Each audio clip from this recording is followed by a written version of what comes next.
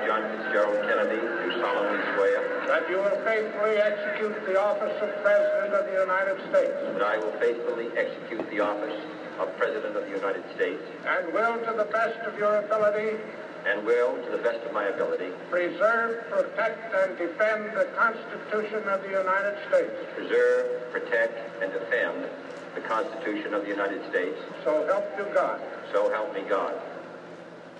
When John F. Kennedy took the oath of office as President of the United States, he inherited a very dangerous world. The Cold War was at its height. Cuba had turned communist under Fidel Castro, and the Soviet Union was increasing its presence just under 90 miles off the coast of Florida.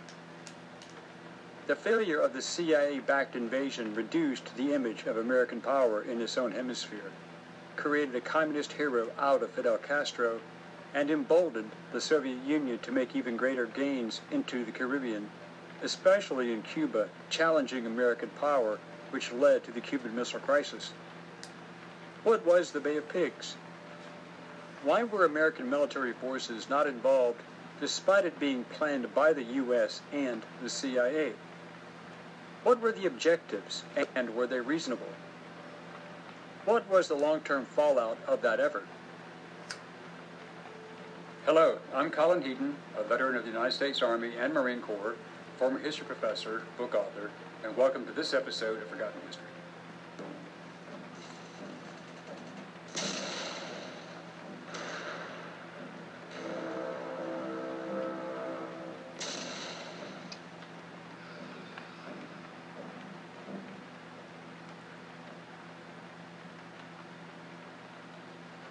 Within 6 months of Castro's overthrow of Fulgencio Batista's dictatorship in Cuba in January 1959, diplomatic relations between Castro's communist government and the United States began to deteriorate.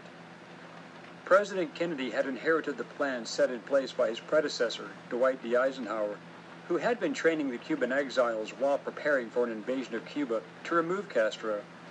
The ultimate objective was to overthrow Castro and the establishment of a non-communist government friendly to the United States. In April 1960, several CIA officers traveled to Miami, Florida. They were searching for members of the Frente Revolucionario Democrático, or FRD, an active group of Cuban exiles who had fled Cuba when Castro took over. These revolutionaries were the ideal individuals to lead an uprising in Cuba, and the CIA, operating with a $13 million budget, recruited 1,400 of them to form Brigade 2506.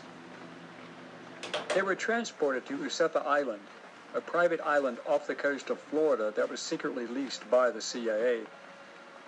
Once there, they received training in weapons, infantry tactics, land navigation, amphibious assault tactics, team guerrilla operations, and parachuting. Their instructors were from the Army Special Forces, Air Force, Air National Guard, and the CIA. 39 of the recruits were pilots who had flown in Cuba's military or as commercial pilots.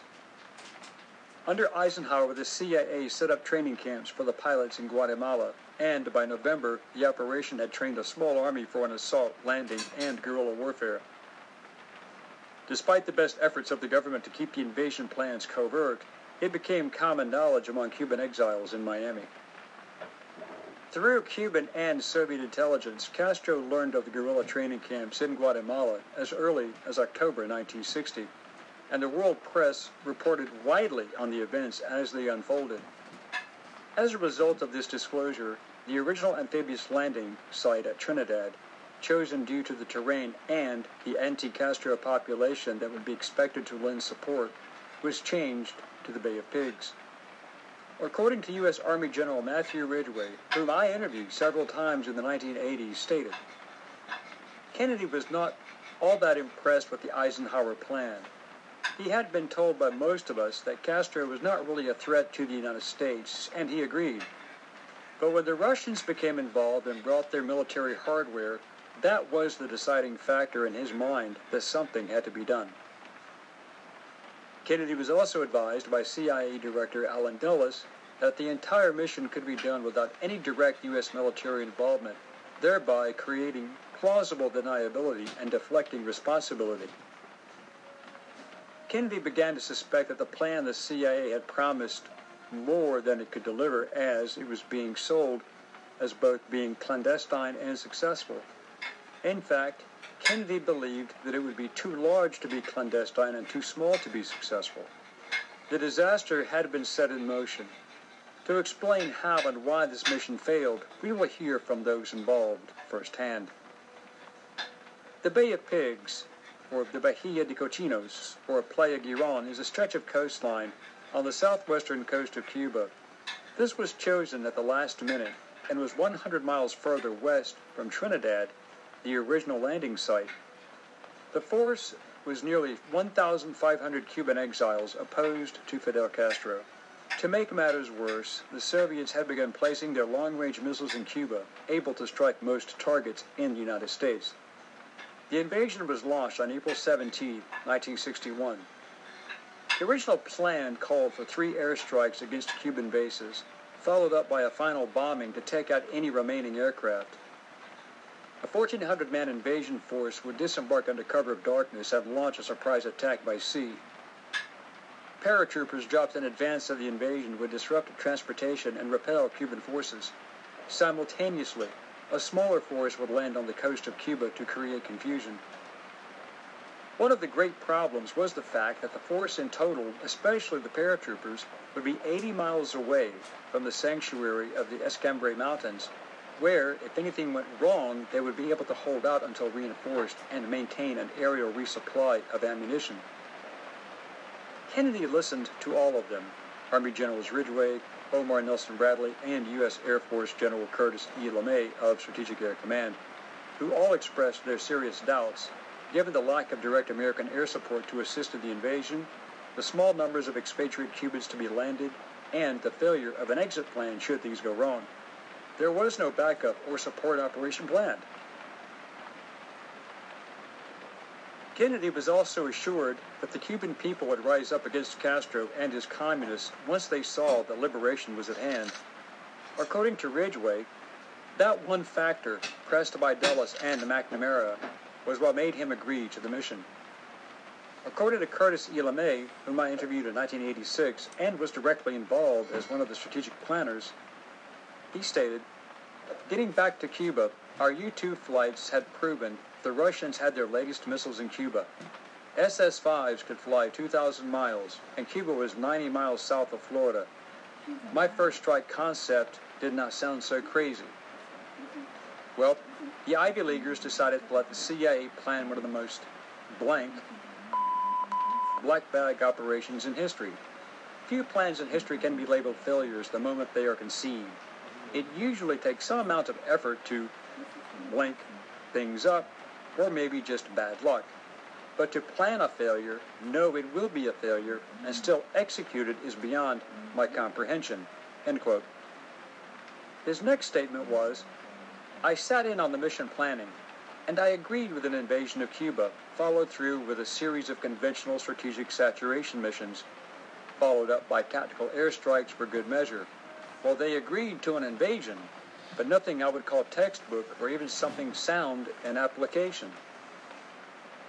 As they planned the invasion, LeMay added, quote, "The Bay of Pigs fiasco is easy to see coming because there was to be no overt U.S. air support. That was too high profile. So in their wisdom, they decided to use other assets in the region, which were not connected to us. They planned on putting those Cuban exiles on the beach, and with no air support, it was a suicide mission. I was there when Secretary of State Dean Rusk killed the air support. I felt like I was dreaming. I offered to bomb the living hell out of Cuba and turn Havana into a pile of rubble. At that point, I could see that there was not a breathing, living organism in that room who knew better, would have the balls to say it. I did it."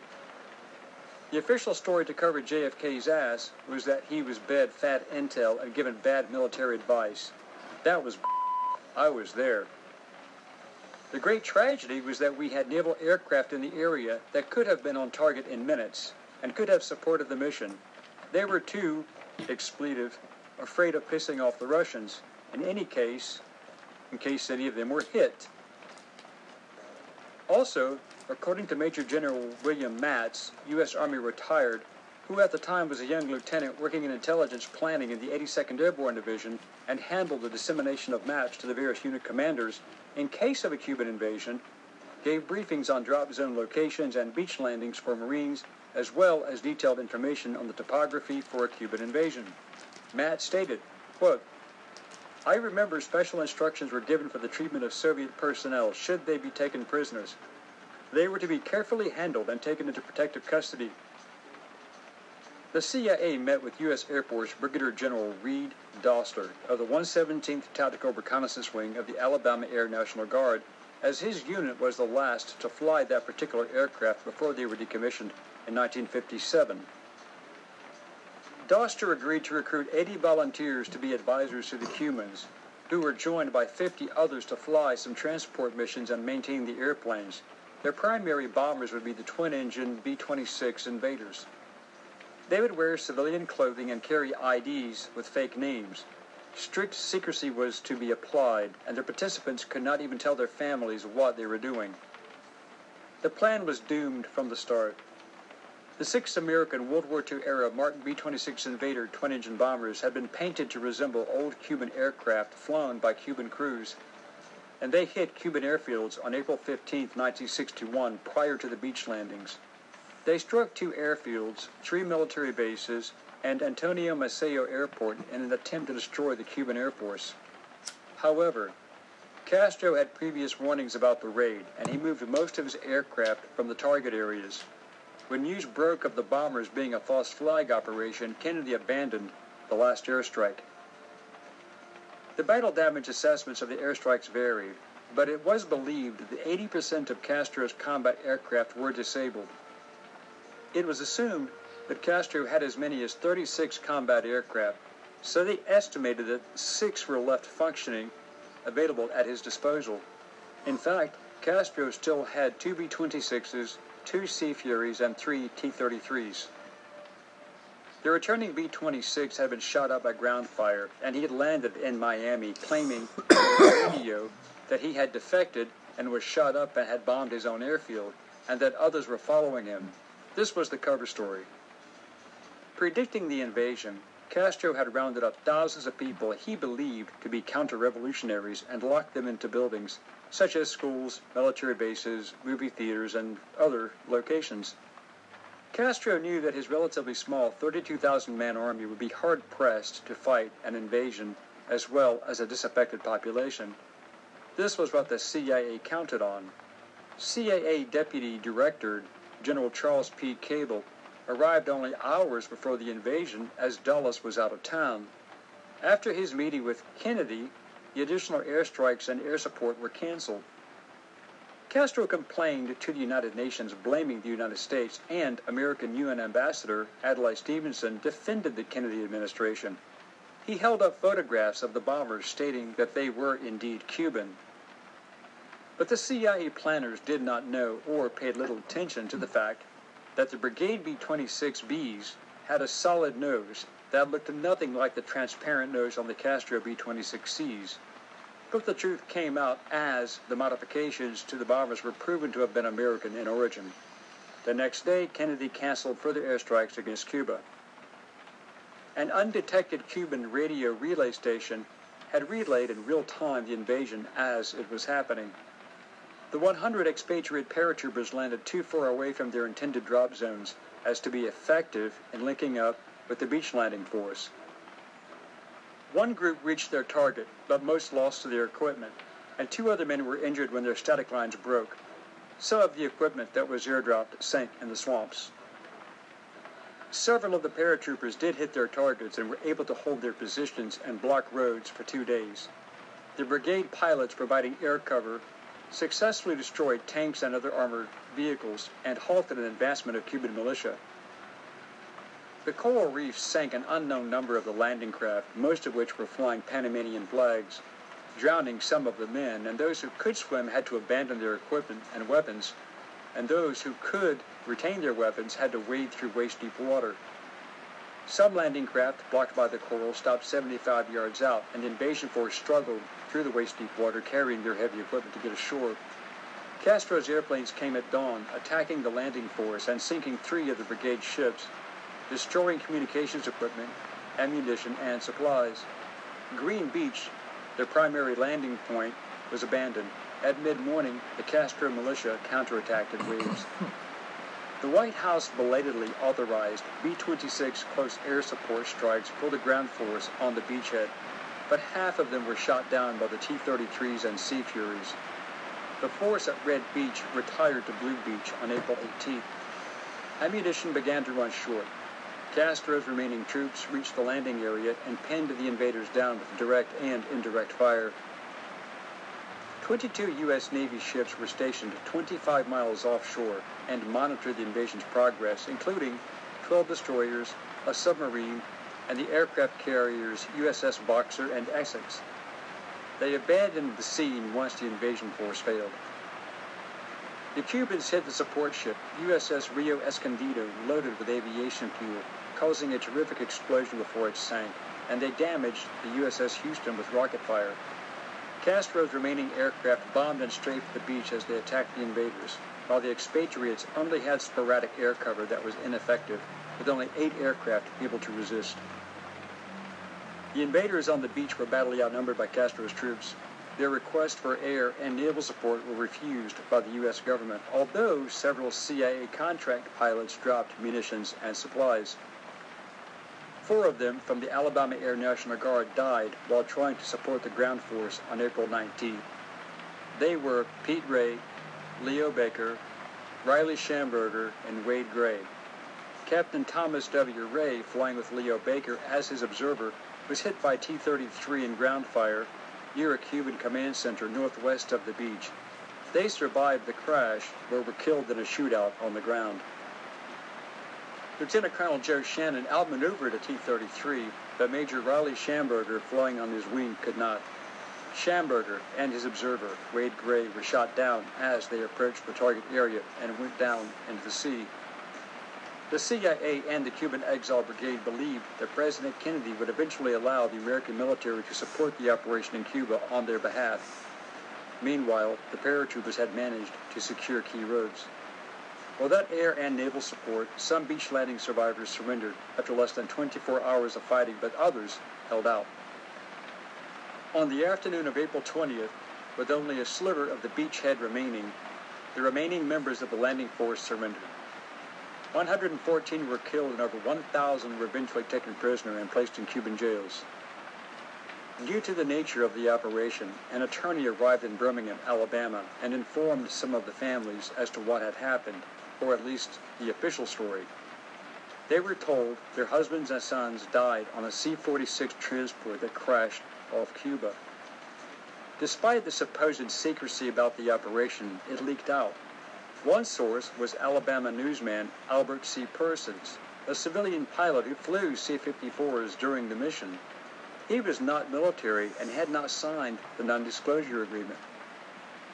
The Chicago Tribune newspaper quoted the lawyer as saying, quote, "The men knew what they were getting into. It was a calculated risk. If they came back, they had nice nest eggs." The widows were only told that they would receive pensions for the rest of their lives unless they remarried. Riley Schamberger's mother wrote to President Kennedy for an answer as to what happened to her son, and got a reply from his Air Force aide, Brigadier General Godfrey T. McHugh, who said that, quote, "Neither the CIA or any other government agency had any information about her son's disappearance." It would take 20 years before the CIA admitted publicly what happened to the pigs. 6 months after the invasion, CIA Inspector General Lyman Kirkpatrick conducted an internal inquiry. His report said the CIA had, quote, "drastically converted the project into what became an overt military operation that went beyond the area of agency responsibility as well as agency capability." It also said the CIA tends to assume responsibilities beyond its capabilities and does not give sufficient consideration to the ability of other departments of the government to conduct or participate in these operations. Dulles and his deputy Bissell were forced into retirement. But Kennedy, despite not wanting to abandon Cuba to the communists, said that he would not start a fight that might result in World War III. However, Kennedy was not yet done with Cuba. In November 1961, Kennedy approved Operation Mongoose, an espionage and sabotage campaign, again led by Dulles and the CIA, but it never escalated to the point of starting an outright war. In 1962, the Cuban Missile Crisis arose and only increased tensions between the United States, Cuba, and Soviet Union, not to mention the verified reports of Castro executing thousands of people, and along with Che Guevara, helping him by instilling a reign of terror. The failure of the Bay of Pigs invasion undoubtedly gave Castro great credibility in the eyes of Khrushchev and the Soviets. Kennedy was insulated from the disaster, as Secretary of Defense Robert Strange McNamara and Dean Rusk devised the plan to blame the military and intelligence communities. 20 months later, the surviving CIA-trained Cubans were released in an exchange. Castro wanted to negotiate. In December 1962, Castro and the American lawyer James B. Donovan agreed to exchange the 1,113 prisoners whom Castro held for ransom for $53 million in food and medicine. Richard Goodwin, then an advisor and speechwriter for President Kennedy, was approached by Ernesto Che Guevara at the Inter-American Economic and Social Council held in Uruguay. Goodwin wrote, Che went on to say that he wanted to thank us very much for the invasion, that it had been a great political victory for them, enabled them to consolidate, and transformed them from an aggrieved little country to an equal. The CIA did not tell the families the real story until 1978, when Schamberger, Gray, Ray, and Baker were posthumously awarded the Distinguished Intelligence Cross, the agency's highest medal for bravery, posthumously. Even then, the families were asked to keep the information to themselves. The CIA was definitely responsible for providing incorrect data and providing an unrealistic picture to Kennedy of the chances of success. The military component opposed to the entire plan was also thrown under the bus, which only increased the open hostility between the Joint Chiefs of Staff who were opposed to McNamara and Rusk. Those divisions would never be healed.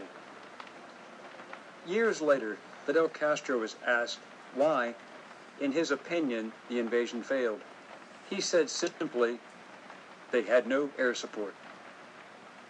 Thank you for watching Forgotten History. Please click like, subscribe, and share. Send us comments. 1993, with Colonel L. Fletcher Prouty, Air Force, retired, to discuss various incidents in history that were so formative in post-World War II U.S. history, politics, power, and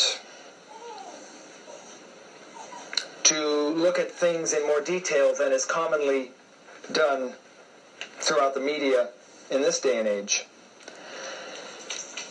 One thing that I've always felt you provide a great deal of solid information on that is never discussed is the whole formative event of the Kennedy administration, which is the Bay of Pigs. And citing the letter to the president that was written by the four people that he convened to study what went wrong with the Bay of Pigs. There's a great deal in that committee, the testimony that they heard from people, the way they operated, that is never talked about, that is crucial, it seems, to understanding how Kennedy got his sea legs, so to speak, when he became president, in seeing how things weren't working right with the failure of this operation. I'd like to have you tell us some about, perhaps start with this final report that was never found for years because people were asking the wrong questions, that indicates the perceptiveness of the president in trying to understand what had really happened so that it wouldn't happen again. You know, it's an awfully good approach to the problem because very few people have studied the Kennedy period before his death or even have known much about Kennedy before he was elected president. You know, he came right out of World War II, with a busy career during the war as a naval officer. He was elected congressman from Massachusetts, served as a congressman.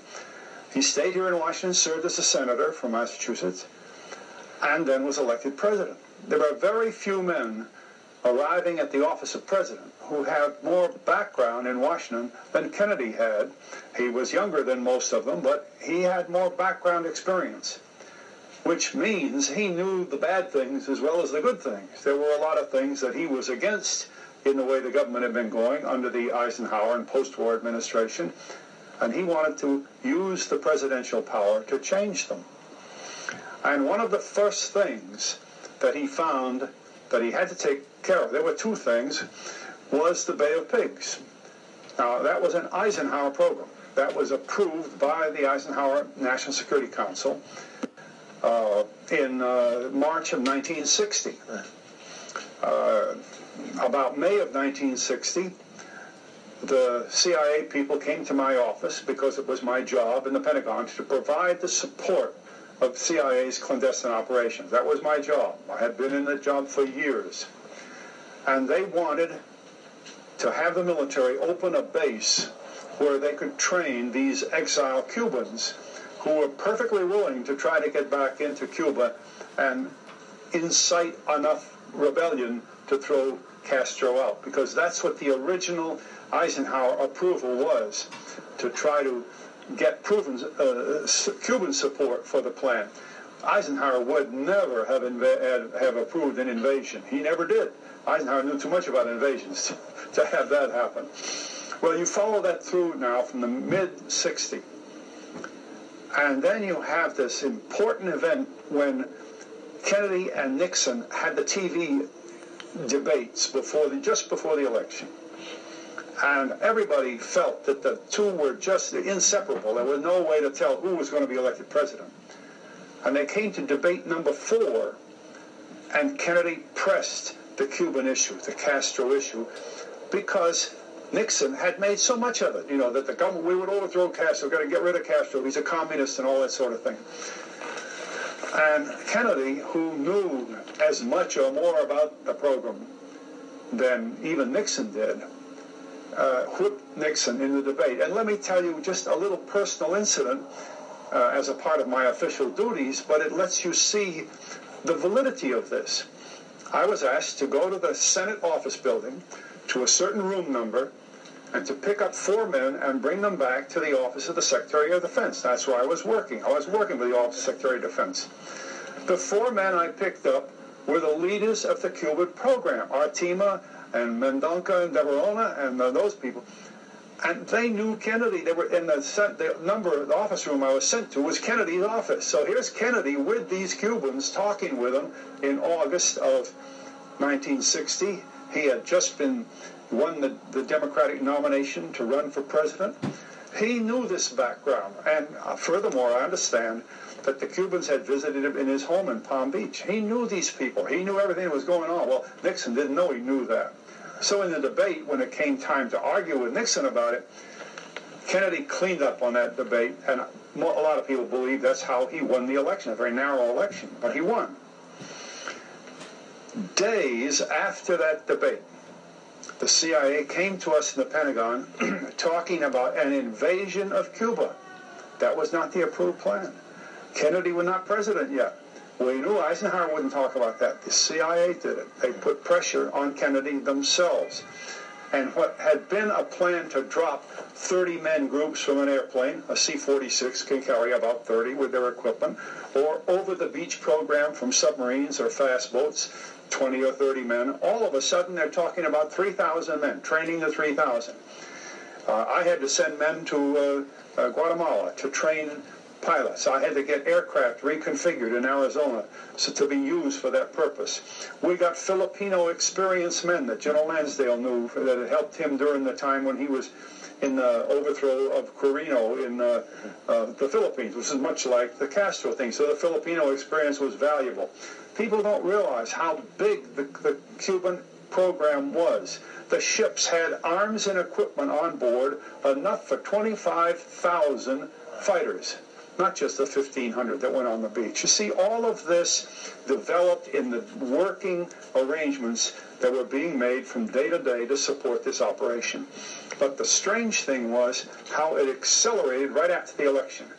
They were going to press Kennedy to accept the invasion because during the time before his inaugural, they got all of this change started and in being. So that by the time of the invasion, actually the ships were at sea from different areas already heading for Cuba, and Kennedy had not approved the program. So you see, that is so different from what most people have heard about the way the thing was organized. One thing that the agency had done at the suggestion of the JCS was to bring in a most competent Marine colonel who knew invasion tactics to work out the invasion plan. The JCS had told the CIA that if Castro's combat aircraft were not destroyed before the men hit the beach, there was no chance that they could get on because the combat aircraft, being on home ground and all, and the men just on the beach with no protection, couldn't protect themselves. They must destroy the aircraft totally before the men hit the beach. That was a fundament of the whole plan. The Marine colonel knew it, and the JCS had told the CIA that. Well, it finally came down to where, after several meetings with the president, during which he would not approve the program, finally, in the middle of April of 1961, Mr. Dulles told him that, well, we have got to do something. We've been training these men now for a year. They think they're going to be brought into their homeland. They think we're going to help them gain their country back again. And incidentally, the ships with the men on board are at sea, rendezvousing around the Vieques Island area. We must get an approval to go. Is there anything else to keep it from? Kennedy waited for the strike on the airfields of Cuba until Saturday morning. They destroyed 7 of Castro's 10 combat-capable aircraft. They didn't want to bother with the transports and all. They went after the bombers and the fighters. They destroyed 7 of them. Unfortunately, 3 jets had taken off from where they had been the day before when we had pictures of them and gone down to Santiago for the weekend, and they weren't there and they weren't destroyed. So on Sunday, when they went to brief the president, they told him, they showed him pictures, they had destroyed 7 planes, but 3 were left. They had to get those 3 airplanes before the men hit the beach at Zapata Landing. Well, Kennedy ordered specifically, it was about sometime about mid-afternoon, 3 o'clock in the afternoon, he ordered the first thing to be the destruction of those aircraft. That was a Kennedy order. A very close friend of mine was in command of the bomber base in Puerto Cabezas, Nicaragua, that was to do the job. 4 B-26s were to be dispatched about 1 o'clock, and it's very important because they had to hit the planes before the dawn landing of the men on the beach, or the landing would then they'd be in the air supporting the beach, and they were so superior to the bomber that they shoot the bombers down one after the other. Everybody understood that, we thought. So Kennedy ordered that, and as a prerequisite to the landing. He agreed to the landing on Monday morning, April 18th, 1961. Now, when there was a study of what happened, Kennedy put together the Cuban study group to find out what went wrong. Here is an old mimeograph copy from my days in the Pentagon of the report of this study group. It wasn't seen by anyone, or very few people, for at least 20 years, when it began to pop up in books that people knew about it. And then finally, in 1981, this book was published for academic purposes, for university use, a book called Zapata, which is every word that's in here, just an absolute copy of this. But this is the old original. I want you to see what it looked like in the beginning. And when the Cuban study group questioned the people that came before as to what happened and why didn't we succeed with the Bay of Pigs program, they ran into a most interesting situation because, first of all, Kennedy and his advisors were very adept at this organization. They really did a good job. Can you imagine a committee better than this one to study the Bay of Pigs? Allen Dulles was on that study group. Admiral Burke was on the study group. Admiral Burke was a CNO of the Navy, member of the Joint Chiefs of Staff, and he was the one who had been designated to support the operation of the Bay of Pigs landings. Now, he knew more about it than anybody else. He was sitting in the room, no matter who came in. Admiral Burke, old Arleigh Burke, knew what was going on, and I've talked to him many times since then about this, and he did know. Another man was General Maxwell Taylor. Maxwell Taylor and Kennedy had never met, but Kennedy knew Maxwell Taylor's reputation, and he knew that he was a good, solid man for this kind of investigation. So he put Maxwell Taylor as the chairman of the group. But there was a fourth man. And as my friends would tell me when they'd come back from the hearing, I knew almost all the guys that went in there. My office was only about 2 doors down from where the committee was meeting in the Pentagon. They'd come back and they'd say, you know, those 3 guys are pretty tough. But it's that little son of a gun on that straight back chair in the corner that's really watching it with beady eye. Doesn't say anything. Well, that's Bobby Kennedy. Can you imagine? Bobby Kennedy, Maxwell Taylor, Arleigh Burke, and Allen Dulles to study what went wrong with the Bay of Pigs.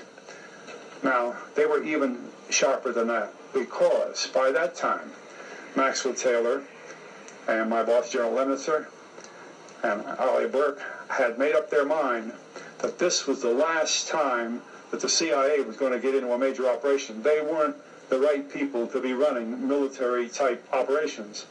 So they brought in other competent people to provide them with information that they would provide to Kennedy in this report. And one of the best things they did, one of the people they brought in that was really important, was General Walter Beadle Smith. Now, people who remember World War II will remember that he was the chief of staff for Eisenhower for the invasion of Europe and the whole European operation of World War II. A very competent, experienced, reliable general. And immediately at the end of World War II, Walter Beadle Smith had been sent to Moscow as the American ambassador to the Soviet Union. Well, of course, they were our partners through the war. It was a very friendly relationship. Smith was highly regarded by the Soviets as a general that had helped them defeat Hitler and his German troops. So it was a great assignment for Smith. He learned a hell of a lot from that. And so what did he do? From Moscow, he was assigned to the new Central Intelligence Agency. And he became the director of Central Intelligence. A lot of people don't remember that. Under Truman. Under Truman, yes. And as the director of Central Intelligence, all the CIA people knew him very well. They knew that he knew things, they knew he was tough, and that they couldn't get around him. So what did they do in the Zapata program? They bring General Smith in. He didn't have anything to do with the Cuban program, but he was pretty useful because, among other things, and this probably tips Kennedy's hand as close as anything I can think of in trying to study what happened. Why was Kennedy killed? What brought up the pressures and the power and the intense feelings against Kennedy that would cause people in power to make the decision to get rid of him? But it begins with this sort of a thing. In response to questions about running something like the Bay of Pigs, Smith said clearly, a democracy cannot wage war. When you go to war, you pass a law giving extraordinary powers to the president. The people of our country assume, when the emergency is over, that the rights and the powers that were temporarily delegated to the chief executive will be returned to the states, to the counties, to the people. Pretty fundamental statement from a major, not a full general, but from a major general, an important man. He went on to say now about Bay of Pigs, I only know what the papers say, but covert operations, and he knew a lot about them, he'd been to DCI, can be done up to a certain size. And we've handled some pretty large operations. By that he meant if it's not more than 2 or 3 people, it can't be a secret anymore. In fact, the New York Times had carried front-page headlines saying the U.S. government was supporting the exiles against Castro in March of 1961. It was already all over the papers. He's pointing that out as a mistake. But then Smith begins to get to the point. He said, I think that so much publicity has been given to CIA that the covert work might have to be put under another roof. I think he was pretty explicit about that. He'd say, it's time we take the bucket of slop and go out and cover over it. Well, what something like that does is put in the president's mind the words from a man that knew everything there was, and from the time he heard that from Walter Beadle Smith by way of his Cuban Study Group committee, you know he had one thing in his mind: he's going to get through with the CIA in that kind of business. And let me just read you what General Taylor presented to the general when that was over. When the Cuban Study Group had completed its work, right, they had agreed unanimously with their own report. Even though Dulles was on there, it was a unanimous vote. Even though Bobby Kennedy was on it, it was a unanimous vote. It ended up as a letter to the president on the 13th of June, 1961. Their work was done very quickly. And one of the dominant things to come out of it was a paper that President Kennedy signed personally and sent directly to General Lemnitzer, the chairman of the Joint Chiefs of Staff. He didn't send it to the State Department, to Dean Rusk. He didn't even send it to McNamara, which all correspondents ordinarily would go through, and he didn't send a copy to CIA. So you can see that Kennedy was saying to General Lemnitzer, chairman of the Joint Chiefs of Staff, this is what I want done. Now, in the procedures of how you do these things in the Joint Staff, where everything is very formal, it just happened that I was the officer that the director of the Joint Staff gave this paper to from the White House and said, prepare a briefing for the chiefs. And I did, so I'm very familiar with it. And I'll only read a paragraph, but you don't have to read more. The President informed the Joint Chiefs of Staff that the President regards the Joint Chiefs of Staff as his principal military advisor, responsible both for initiating advice to him and responding to requests for advice. He expects their advice to come to him direct and unfiltered, and that the Joint Chiefs of Staff have a similar responsibility for the defense of the nation in a Cold War as they have in conventional hostilities. Now, in the terminology of the government, to say that the Joint Chiefs of Staff have that responsibility in the Cold War, he's saying the CIA will no longer have that responsibility. You see? That was a stroke of the pen that was as powerful as a thunderclap. And when I read that to the Joint Chiefs of Staff, you could have heard a pin drop. And I was told, Colonel Prouty, take that back to the files. When we need it, we'll call you. You know what that meant? They were going to wait until the situation had been completely prepared for this next step forward, because that's a major change. They understood the implications. Yes. They realized, how can the military in uniform go into covert operations? I mean, the ridiculous POW MIA situation that we have now is a result of that. 15 years of the Vietnam War, everybody that went to Vietnam was under the command, operational control of a CIA man. Well, then how can he be a prisoner of war? He's a spy. And that's what the enemy thought. They didn't give a darn about all the fine print. Right. So you see, the Chiefs of Staff knew that. So for the next few years, Kennedy studied this situation and prepared the ground for a report. But this is why I feel that the key, the beginning point in the troubles that Kennedy had with many points of power began with this situation, because he signaled clearly, with the assistance of General Smith and the others, that he was putting the CIA out of the business and turning them back to intelligence only. And of course, the law that created CIA never gave him this authority in the first place. So he was right, and he knew that law. That's why I say the Bay of Pigs is the key to the problems that came later.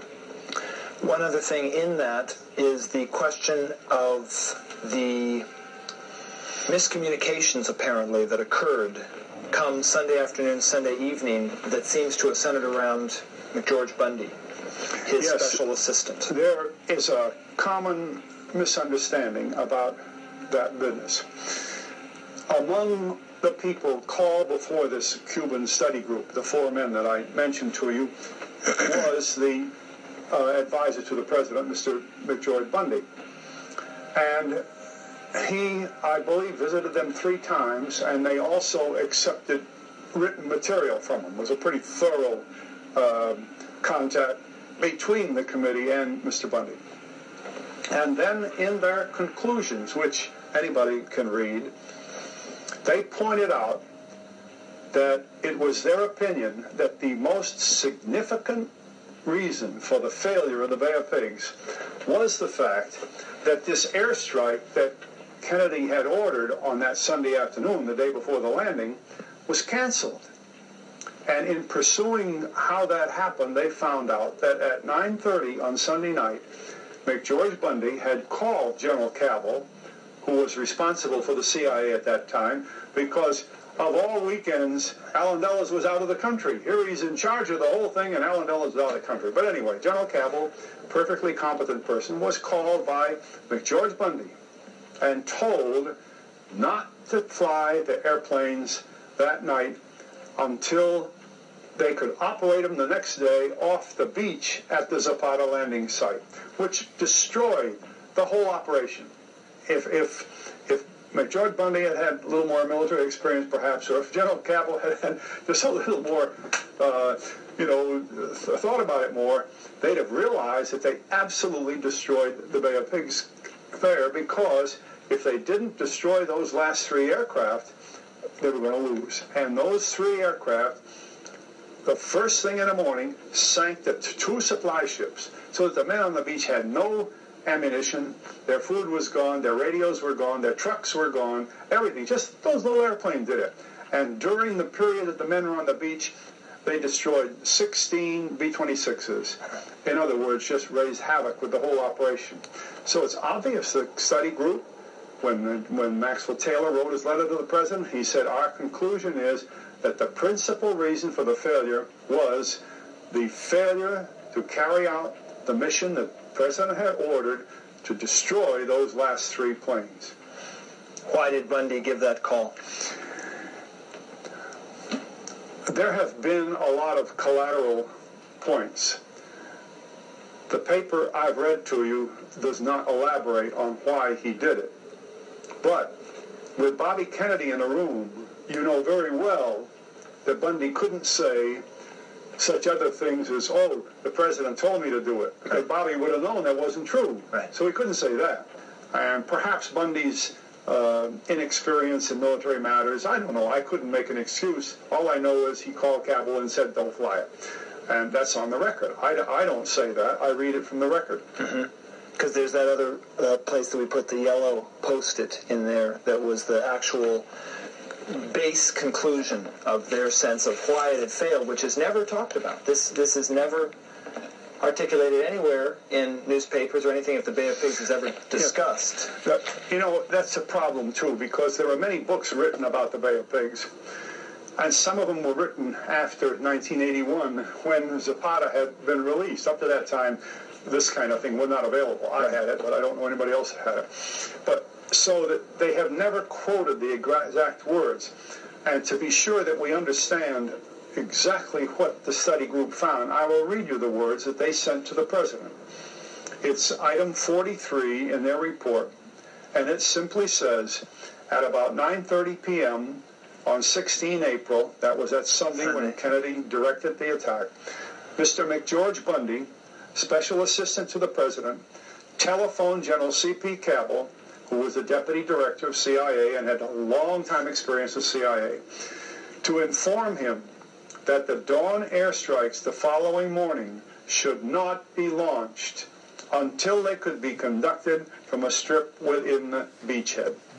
Now, you see, there was a strip within the beachhead, but you can't destroy the airplanes after they've already destroyed your landing. I mean, it's backwards. Right. And this hit the committee. I mean, this is the thing they said, this is our finding as to the basic reason for the failure of the Bay of Pigs.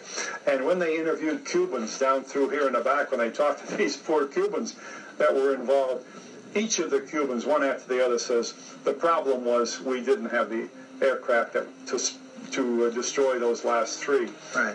And of course, certain propagandists or whatever you want, revisionists, want to say that the problem was that Kennedy denied the air cover. Right. There was no air cover in the plan because the plan was written and approved by the JCS to destroy all of Castro's aircraft first. Right. You don't need air cover if they have no planes. See, the plan was built on that idea.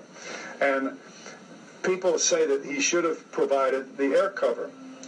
There is a National Security Council directive, which is a superior document to everything we have in the executive department, that was produced and signed in Eisenhower's time in March of 1954. Been in effect for a long time, called NSC Directive number 5412. And that directive prohibits the use of uniformed services in covert operations. Prohibits it. Our government knew that during Eisenhower's time, and of course Kennedy knew that during his time. That precluded the use of military in a clandestine operation.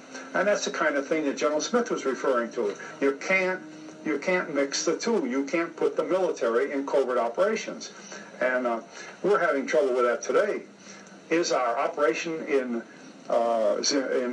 Somalia, is that considered maybe a covert operation, or is it a military operation? How are we running? Are the people that are flying the airplanes considered military, or are they considered some kind? We don't have a place in the middle of those.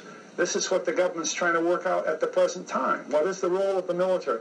Even in the Vietnam War for 15 years, the military that were used before 1965, and you know it started in 1945. The first American was killed in Vietnam in September 45. For those 20 years, all activity was covert. It was under the CIA.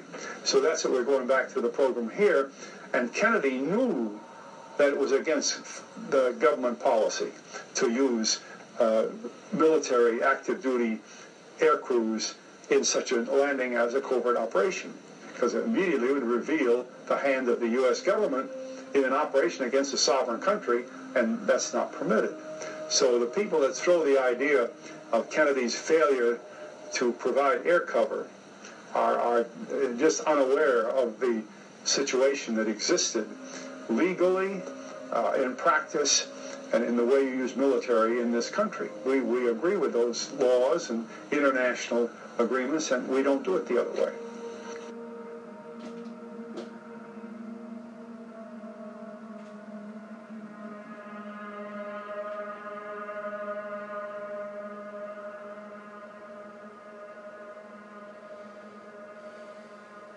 You see, that's a good way to link the two together, because historically these two things ran together. They were essentially the same thing. They were major CIA operations that the generals knew were too big to even be thought of as covert operations.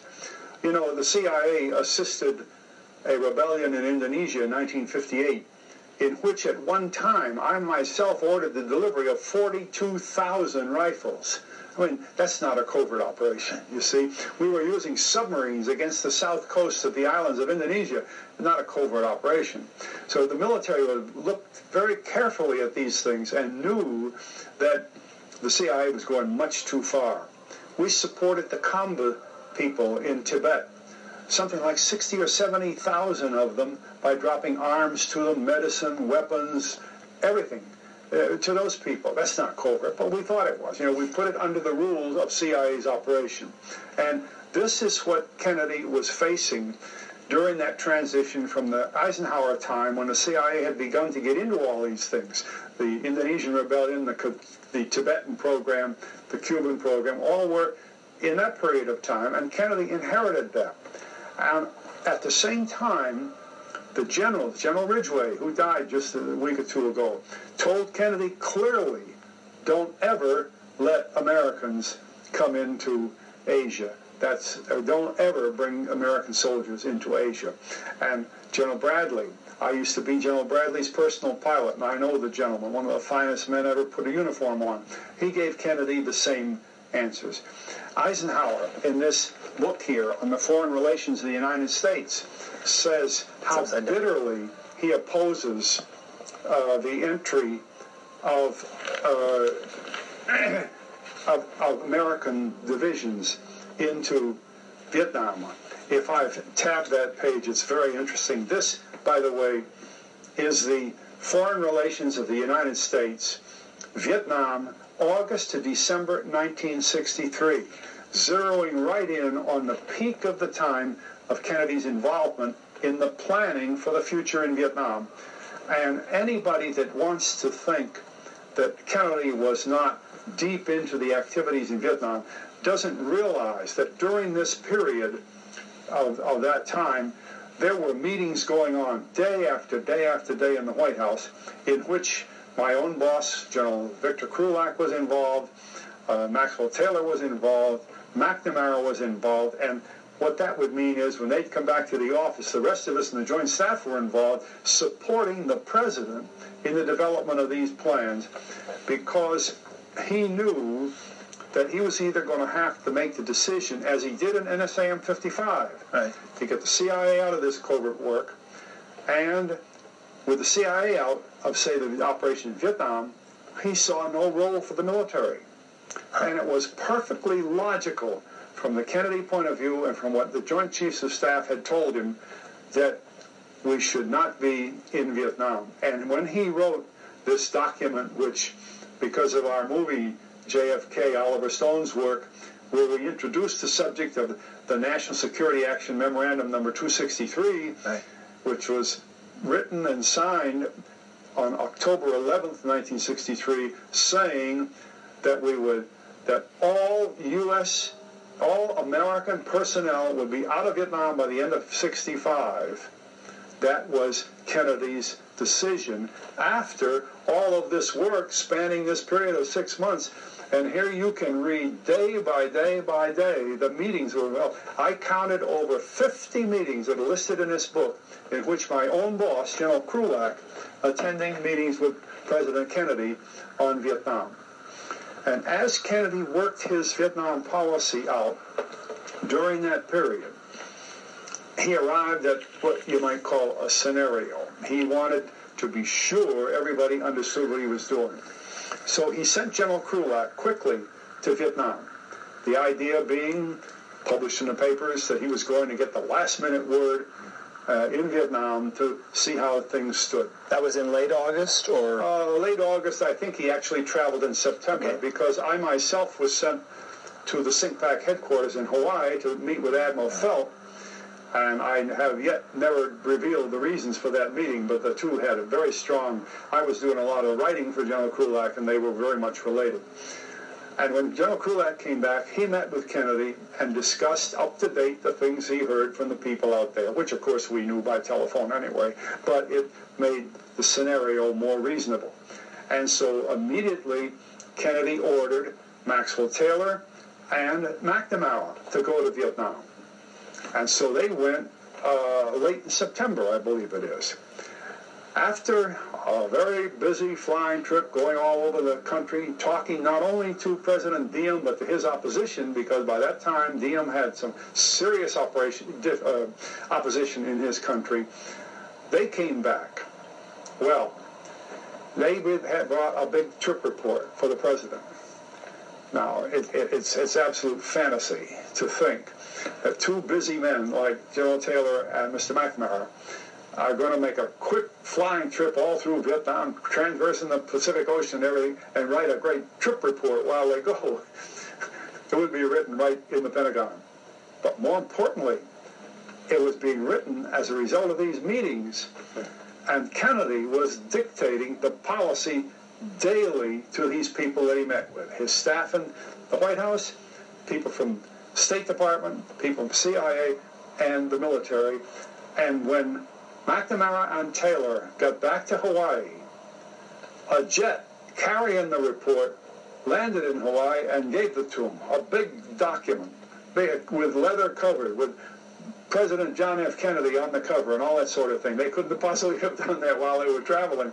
And then they had the time to review the report as they flew back to Washington, usually a 8-hour, 45-minute trip in those days in one of the Air Force One aircraft.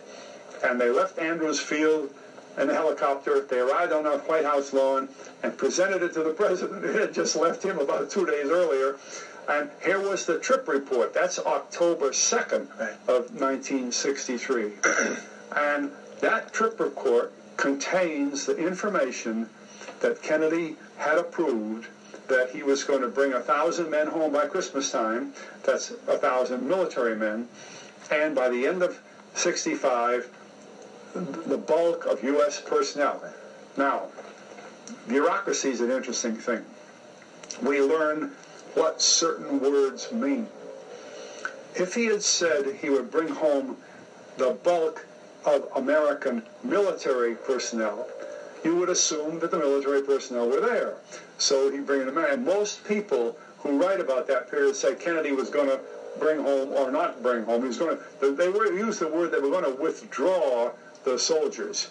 Well, they weren't going to withdraw them. They weren't there. Withdraw is not the word. That's wrong. And many people have been writing for The Nation magazine and other magazines like that trying to explain Kennedy's mind, overlooked the fact that we very carefully inserted into that document, bring home the U.S. personnel. And what did that mean? The CIA people were coming out. So again, that lowered the boom on the CIA, and this time it was the last time. They were going to be out of covert operation completely. So NSAM 55 began the movement of getting CIA out, and 263 closed the book on it. And by 65, he would have had no CIA people in Vietnam at all. And they'd been there since 45. So you see a good long period of time, 20 years. And in other countries too, he would have stopped them from being in covert operations overseas. They're very fundamental points that if you look in the right books and at the right reports, you get them all, and they're all backed up. These are not my words. I happen to be there, and I happen to be working in them. But this series, especially this latest book that has just been released, gives you the answers to what people have been looking for years. But the trouble is that during this period, countless history books have been written about Kennedy, about Vietnam, about the post-war period, about the Cold War. And the writers have not used this sort of material. And unfortunately, the books are, what would we call them, fantasy or mythology? Concoction. Correct. I belong to the Society of Historians for American Foreign Relations, a wonderful organization of thousands of mostly history professors all throughout the country. And as we have our annual meetings, one of the complaints that arises more frequently than any other is the quality of history books today. Quality meaning, are they true? Are they revisionist? There's more things been written about Kennedy that are absolutely untrue since his death. There's no sense of killing a guy twice, once with a gun and once with a typewriter. And they're untrue. And what I think people ought to do is refer to the work of these generals, like this report at the Bay of Pigs, or refer to these papers from the State Department. They're listed as the Foreign Relations of the United States, and see what the facts are. Or refer to some of the gentlemen that are mentioned in here who are still with us, God bless them, because those are the important things. And that tells us what really happened. And this is why when I worked with Oliver Stone, we were working from this kind of paper, and that's what stirred up so much opposition. Because when these big-time writers in the New York Times and the Washington Post and other papers said, there is no substantive history to back up what Stone's putting in the film, all they do is read these books. There's the substantive history. And it's appalling to think that these men who work every day on the minds of the American public with their computer writing through the New York Times and the Washington Post and the rest of them are telling us that sort of thing when they know very well what they're saying is not true. It's too bad, but it's not true. And as you were saying before, the Taylor-McNamara report, which became, in essence, the formalized text for 263, you were involved working under Krulak in writing a lot of what became their report that they gave back to Kennedy when they arrived on the White House lawn, that was derived from all these meetings. Yes, and you know, people have to understand, when you talk about the Joint Chiefs of Staff, there's an organization called the Joint Staff. Now, in my day, by law, it could not exceed 400 people. And so I was one of 400. And people say, well, what's your job? Our job is to do this kind of thing. When General Krulak would come back, he'd throw notes on the table before 5 or 6 of us, or even tape record, cassette recording. And he'd say, there's what we did today. Now look, each one of you do such and such a part you've been working on, and we'll get this report the way the president wants it. And when it was the way the president wanted it, that's when it went out to Hawaii to Taylor and McNamara, so that when it came back, the president was ready to sign it as his policy for Vietnam, which was he was not going to put American troops into Vietnam. Where we put, do you know how many troops were really in Vietnam? 2,600,000. And 58,000 were killed, let alone all the other people that were killed. By the time it was all done. By the time the Vietnam War was over, 2,600,000 men had been rotated through Vietnam. We don't very often think about that. We dropped more bombs from aircraft in Vietnam, in Indochina, than all of World War II. People don't have any idea what Vietnam really got to be after the death of Kennedy. Well, in all of those big numbers that I'm talking about, the money that rolled out went at least to $570 billion. Now, if Kennedy had not died, he would not have put those people there, not just the 500,000 that were there at any one given day, but the 2,600,000.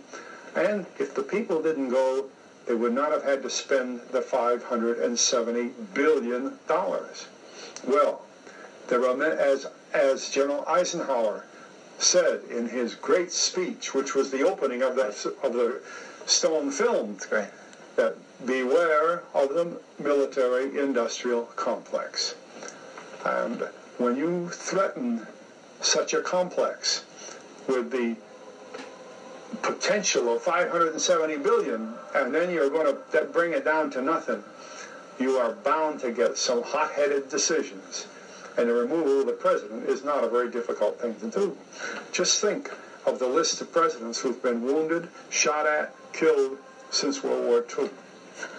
A lot of people don't know that even President Carter was threatened with assassination. And President Reagan had a bullet in him. It's a very, very different world when we don't use things in a factual basis and really know what's going on, because then the public is so badly confused. Plus in debt. Confused and deeply in debt. You know, I don't have, my book is here. I don't know whether I can, but in the book, I could show you, just to make a point, because I knew the document, I inserted in this book of mine the picture of these men coming back to Washington with this report. It's on the coffee table in the president's office. And if anybody thinks that huge report could have been written while they were running from one place to another in Vietnam, you see that big report on the coffee table in front of the president and Maxwell Taylor and McNamara there? That is the report of the trip. They couldn't have done that on the back of envelopes while they were running. Right. And it was very carefully designed by Kennedy to support his Vietnam policy, you see. He had no, it's like saying he was to blame for not providing air cover for the Cubans. Here's something people are saying he had no policy for Vietnam. He was going to do. The thing that's very interesting about Kennedy's death and this work, there was a meeting convened in Honolulu on the 20th of November, 1963. Very strange meeting because 60 leaders of our government, including the ambassador from Saigon, among others, and all of Kennedy's cabinet had gone to Honolulu. And they had this meeting about what to do in the future with the Vietnam War. Despite the fact that this existed, there was this meeting about the Vietnam War.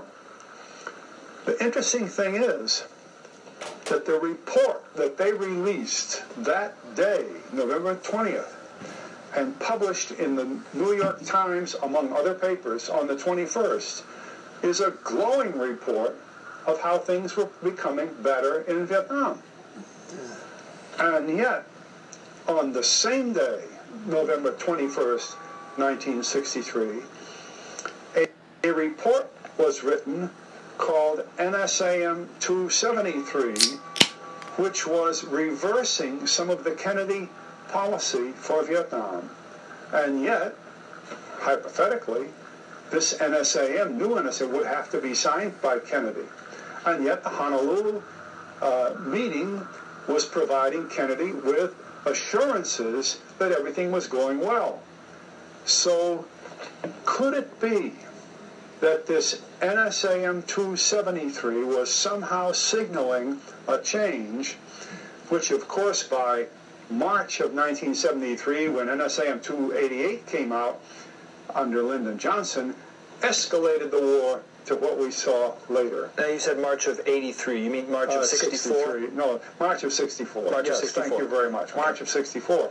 But you can see the changes in it.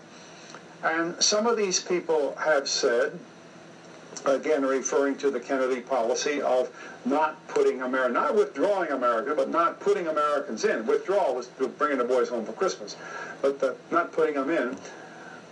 They completely overlooked this rapid change that came right about the time the president was killed. And to me, it just underscores terrifically the way history books are worked on.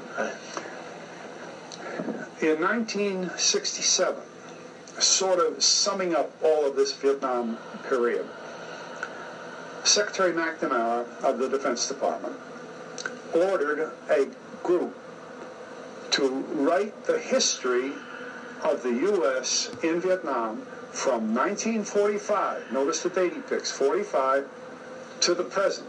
And the present would be, when they got it done, the end of 1968.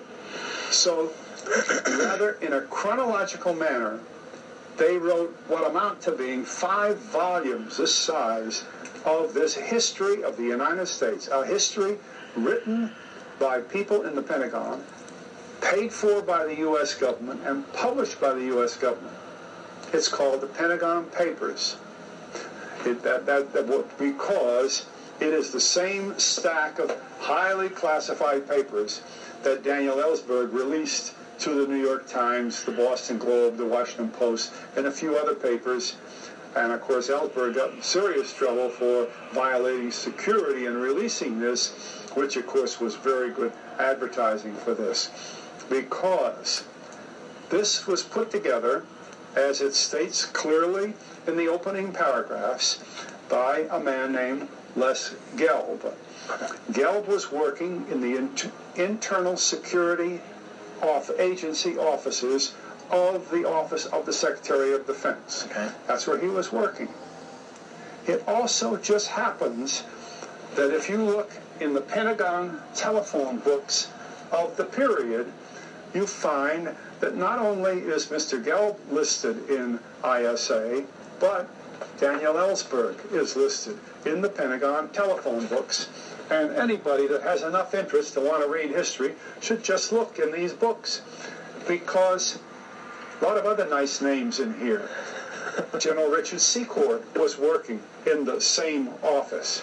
Mr. Eagleberger, the State Department, was working in the same office. ISA. ISA. Bill Bundy was working. Bill Bundy was the head of it for a while, ISA.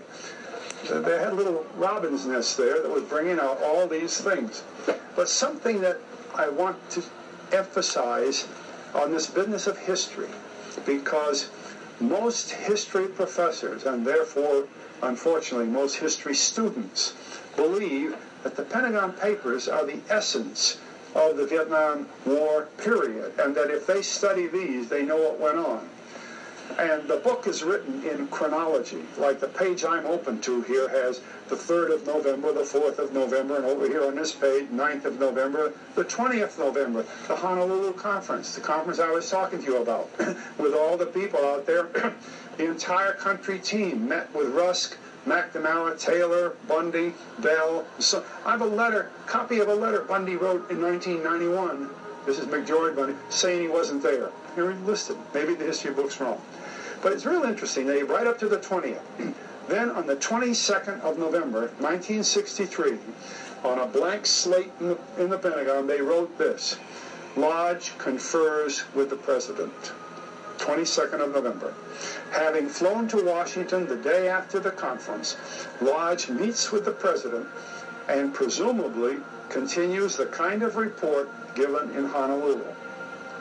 23 November 1963, NSAM 273, drawing together the results of the Honolulu Conference and Lodge's meeting with the President, NSAM 273 reaffirms the U.S. commitment to defeat the Viet Cong in South Vietnam. But what's missing? The men that wrote this wrote it in 1968. They hadn't heard that Kennedy had died. They didn't even know Kennedy was missing. When Lodge confers with the President, they didn't clarify whether he met with Kennedy or Johnson, or neither. This is how history is written today. You see? And such things as that are very powerful in the minds of people in college today who are too young to know the things that I can remember about General Walter Beadle Smith, or General Ridgway, or General Bradley, or Allen Dulles. I've worked in Allen Dulles' home with him. I know what Allen Dulles thinks about various things. I've worked with him in John Foster Dulles' home. Well, why can't we tell it the way it is? Why can't we tell it truthfully? So on the 22nd of November, according to this 5-volume study done by 36 PhDs working with Les Gelb, who has been the managing editor of the New York Times, among other things, on the 22nd of November, they didn't even notice that the President of the United States had been shot. And the rest of our history books are just about that good. It's terrible. It's a disaster.